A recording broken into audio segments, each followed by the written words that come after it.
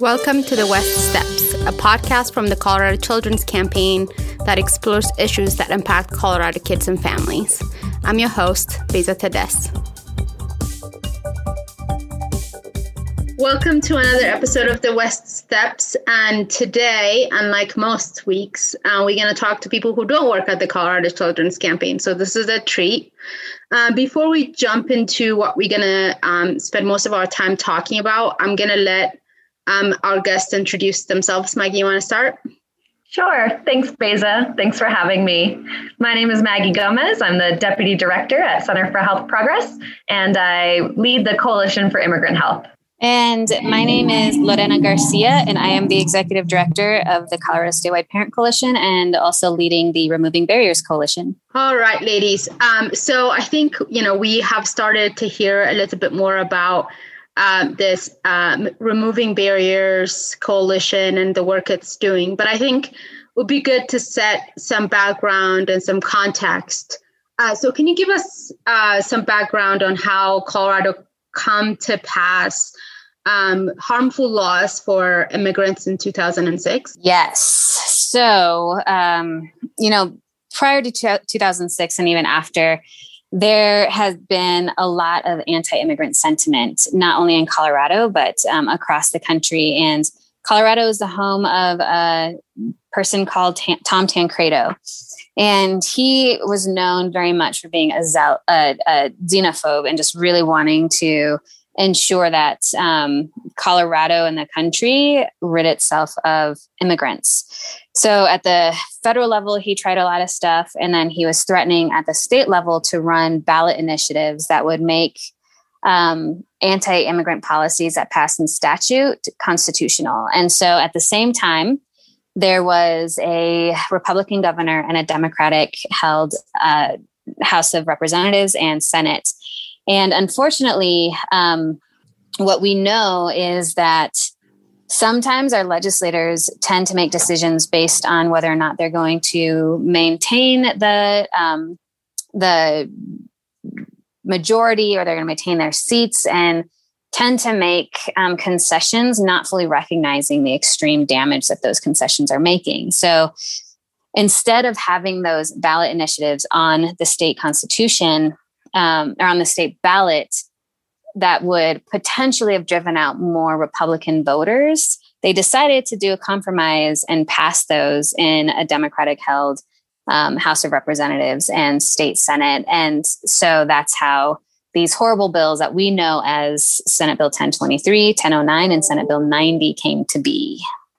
Since then, though, Senate Bill 90 has been repealed thanks to Senator Ulibarri and Representative Salazar. And a lot of different chipping away efforts have been had to alleviate the negative impacts of Senate Bill 1023 and 1009. So you talked about how one of those bills has been repealed, and legislators have been trying to chip at the rest of those harmful legislation. What has been the impact on Coloradans? Because I think, sometimes what happens in policy and politics is very opaque, and we don't get to see the impact on people's lives until it's too late. So can you talk to us about what the impact of those racist policies have been in Colorado?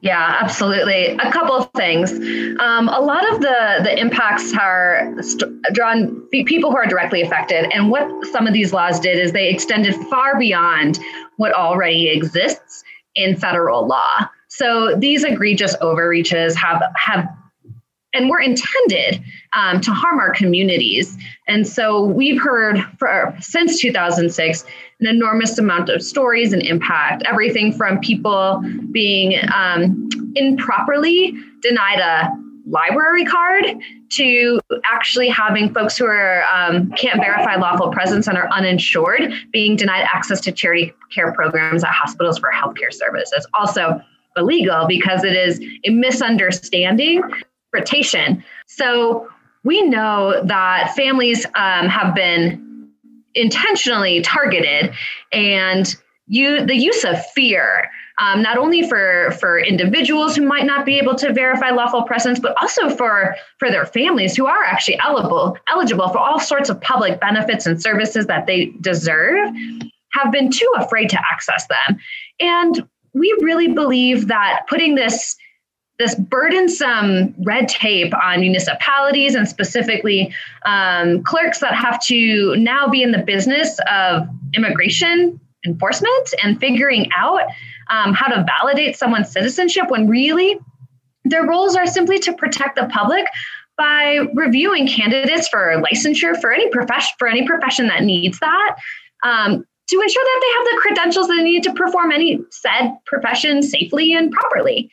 So now we also see issues downstream where we have students with DACA or other undocumented students who, because of the work of some of the most amazing leaders, including folks on this call, to get things like asset in-state tuition for students, they are now graduating and going to college, but are actually unaware that when they pursue things like nursing degrees, they're not able to actually become a registered nurse or a licensed professional because of their status. And through the pandemic, we have seen the lack of a diverse healthcare workforce have negative impacts on communities that have been disproportionately affected by COVID. Mm-hmm. So these are just some of the negative impacts that have been happening both on folks that can't verify lawful presence and certainly their families who are also being negatively affected. And when these things happen, this hurts our economy and it hurts all of our communities by driving down wages and targeting those who should also be able to provide be able to make an adequate living and provide for their families. Yeah, I think it's important we parse out a couple of the things you talked about. I think highlighting the fact that the policies were racist in their conception, which means I think we were doing something as a state that, as a government entity that we know is not beneficial, but rather is just an appeasal of a racist's intentions. But I think more importantly, well, not necessarily more importantly, but I think also in addition to that, I think we saw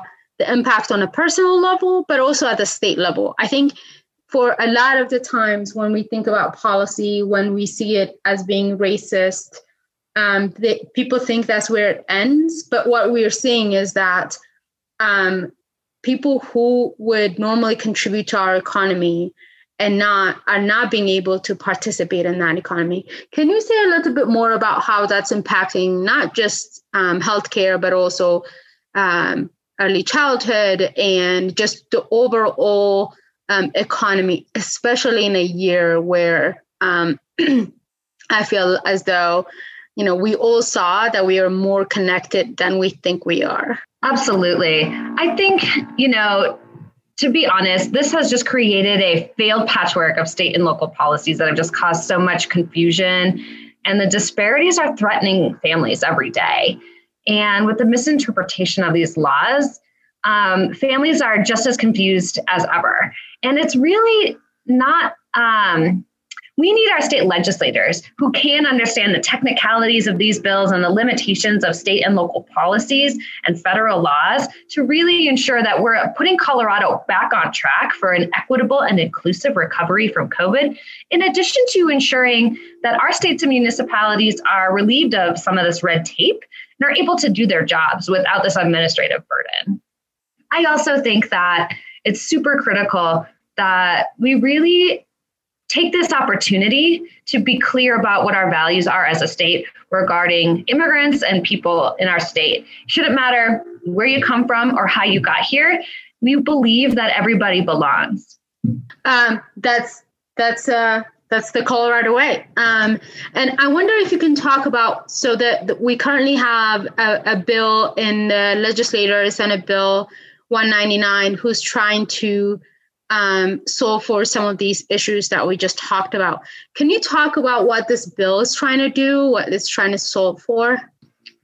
I think some of the most important things that are coming from this bill is, again, Colorado's opportunity to repeal antiquated and racist laws.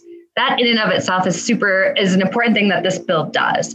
It opens up access to things like ensuring that childcare providers can become licensed childcare providers. And one of the most important things that we saw, and this existed prior to COVID, was that we have enough childcare providers, but they're not able to get that license. And these are the abuelitas that we care about in our own neighborhoods and communities, but that also caring for our next generation. So this is going to be really important for folks to be able to ensure that they have what they need so that they can take care of themselves, their families, and the families of their communities. These are the people we trust most with some of the things we hold most precious, which is our children and our future. It's really important too that this law is able to ensure that we're removing burdensome red tape that actually costs the state money, right? And when we allow that to happen, we will increase the amount of folks that are able to join the workforce. When we have folks some of the students that I've met with down in Pueblo, Colorado, that are in a CSU Pueblo nursing program, it's one of the best programs in our state. And what they tell me is that they care about taking care of people. They actually want to save lives and put a smile on the face of their patients. And when they can become a registered nurse, when they can become recognized and honored for all of the hard work and investment they've put into their education and career, that they're rewarded with that licensure. That licensure ensures they can make more money. That ensures that they're actually paying more taxes, right? And they're able to stay in their local communities. They don't have to move to another state that allows this to already happen. So those are just some of the most important things that this bill does. And I think it's allows voices of those who have been working on this bill for many, many years to finally continue to push and advocate for the repeal of this law and the others with it that happened in that special session in 2006. And to take away that hopelessness and despair that comes from meeting barrier after barrier, brick wall after brick wall, and really replace that and honor the language skills, the cultural assets that some of these individuals bring, and to ensure that we're creating a Colorado for all, where every person can achieve their dreams and prosper. Yeah, that's exactly right. You touched on a little bit about this, and I wonder if you can say more about who has been involved in this process, because I think that it's been going on since 2006, and I think more often than not, we forget how long these fights take, especially in communities where they don't have the legal protection of citizenship. So I wonder if you can talk about who has been involved and what that has meant for the bill itself. Thanks for asking. The coalition building that's come together around this bill has been so exciting. It is full and led by directly affected people, right? These are the true leaders in the community. These are the folks that have been crying out for years to help change this law, have been putting in the hard work to do this on the ground, talk to their family, their friends, and their neighbors. And whether they can vote or not, they're activating, they're advocating, and they're mobilizing to ensure that this bill is successful. So some of the coalition partners represent early child care and education. Some of them represent healthcare organizations and institutions.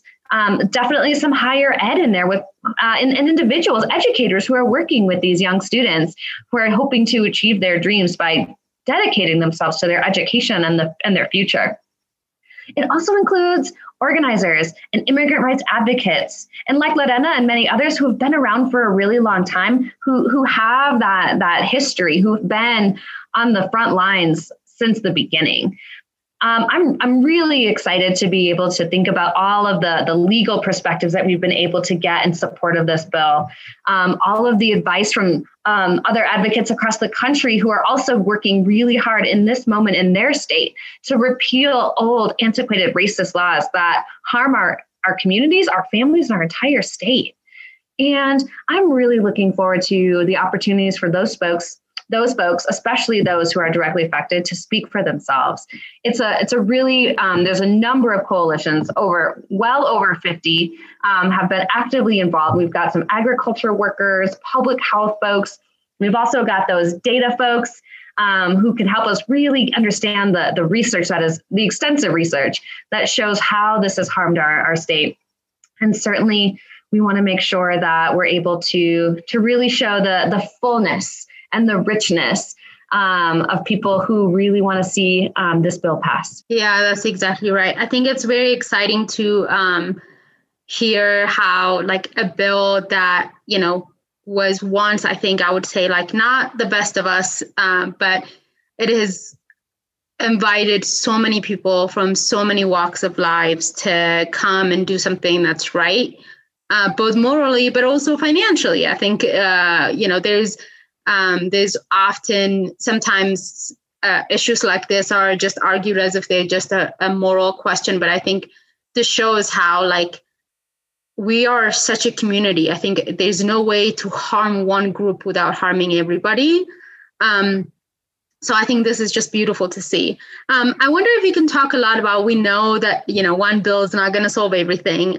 So I wonder if you can talk a lot about, a little bit about how, what the challenges remain for immigrant communities here in Colorado. I think immigrant health is one main issue, and we see these disparities around the pandemic pretty starkly, and the resources that are available to them. So I wonder if you can touch on a little bit about what challenges still remain for immigrants in Colorado and how we can best find solutions for those. That's a great question, and a complicated answer, because like you said, it's not, there's not just one silver bullet that's going to solve all these problems for us. So this coalition and many coalitions have actually been coming together around a variety of pro-immigrant bills coming through this session. This coalition, the Coalition for Immigrant Health, and certainly individual organizations are advocating and supporting all of them. We need all of them. We want to make sure that folks who are undocumented have access to housing supports that they need.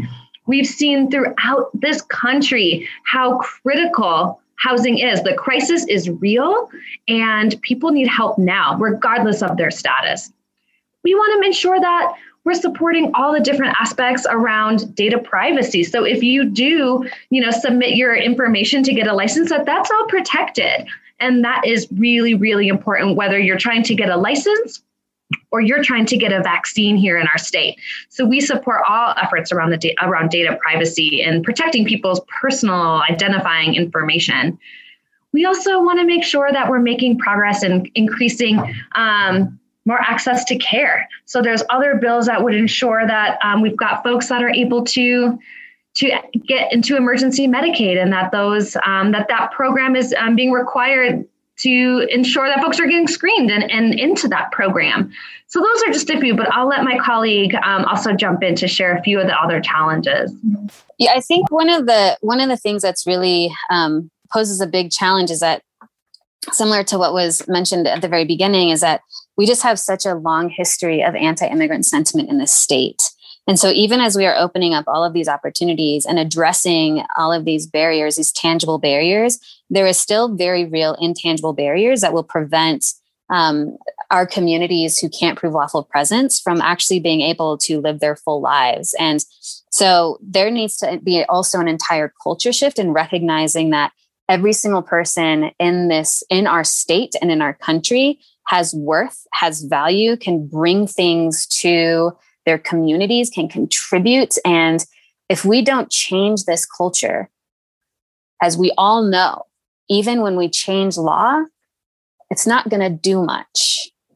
So in addition to all of these really tangible barriers, I mean, we just really need to get rid of this really nasty residue of such a horrible anti-immigrant period that we went through and that we saw come back in the last 4 years. And, and it's just a lot. It's just a lot.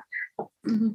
And I know there's no simple answers to how we shift the culture, but I'm hoping that you two can give us some insight on what are some things that you have seen work in not just fixing the legislations like 199, but I think what are some of the things that are helpful in shifting the culture towards a more inclusive community? I would say actually to start is, part of it is when we have laws on our books that basically say we hate immigrants. I mean, that in itself is very much of a cultural marker. And so by starting with this work of getting rid of these laws that continue to make immigrants the other, I think is really helpful. And by no longer forcing people who cannot prove lawful presence to disclose the fact that they cannot prove lawful presence, will also break down these really horribly thick, invisible barriers that prevent them from being able to flow in and out of society as we all do. And as individuals and also as organizations and businesses, I think there's also just the recognition of making sure that we also need to reflect the communities that we're in. We could spend an entire day talking about this piece, right? Because there's so much that has to happen, and it's around housing justice, it's around urban development, it's around criminal justice, it's around how domestic violence victims are treated, and even there's just it's such an intersectional issue that there is no easy answer. And of course there's not. It's hard work. I mean, to achieve justice and equity is hard work. And if it wasn't hard work, we would already be there. Yeah, that's exactly right. If we had the answers, we would not have been in the same place we're in now. I think this is a good place to then give people some directions as to how they can take this on. And by no means anything we suggest here is the only solution to this problem. But I think, we can all have our own starting point, right? Some of us are comfortable testifying. Some of us are, all we can do is share what we learned with other people in our network. And both and all of those things are valid. So I wonder if you can give our listeners where they can plug in, where they can get their voices heard on this issue, but also the general conversation around how to create an inclusive community. One really quick thing that is also really timely is reaching out to members of the Senate State Affairs Committee and contacting those committee members and asking them to vote yes on this bill. That will help us get through the first committee hearing coming up soon, and we would love for them to hear from their constituents and how important this is. I would also say you don't have to stop there. You can do a lot of things by talking to your own family, friends, neighbors, and colleagues about why this is important, why our communities are richer, and because we have immigrants in them. I would also say that you can even do things like support businesses that are run and operated by immigrants. I think now more than ever, we need to support local businesses led by people of color in our state. We know that businesses started by immigrants are some of the most powerful economic engines in our local communities and economies. And they're also what make our neighborhoods special and unique and why we love to live there. Those are just a few things I think that we could do in addition to signing onto action alerts or sharing any things that you see in support of this bill on your social media platforms. And always ensuring that you can reach out to some of the folks working on this bill. Certainly, BEZA is a great resource, and the Children's Campaign is a really great partner on all of this work. Everything Maggie said. All right. Thank you so much to both of you. We will be sharing your info in the show notes so people can find you and get involved. We would also be adding the Children's Campaign in support of this bill and tracks this bill. We'll be adding how you can follow that bill in the show notes as well. Share this podcast with your friends and family and talk about these issues. And I think the more we can talk about these, the more we can get involved, I think the better off all of us can be. So thank you so much, ladies, for making the time. And hopefully this is not the last time we chat about this. Thank you, BEZA. Thank you so much for having us. The West Steps is a production of the Colorado Children's Campaign. If you want to support our work, go to coloradokids.org. Fun fact, you can also find out Erica's pet peeves on her profile page on our website. Please don't do that.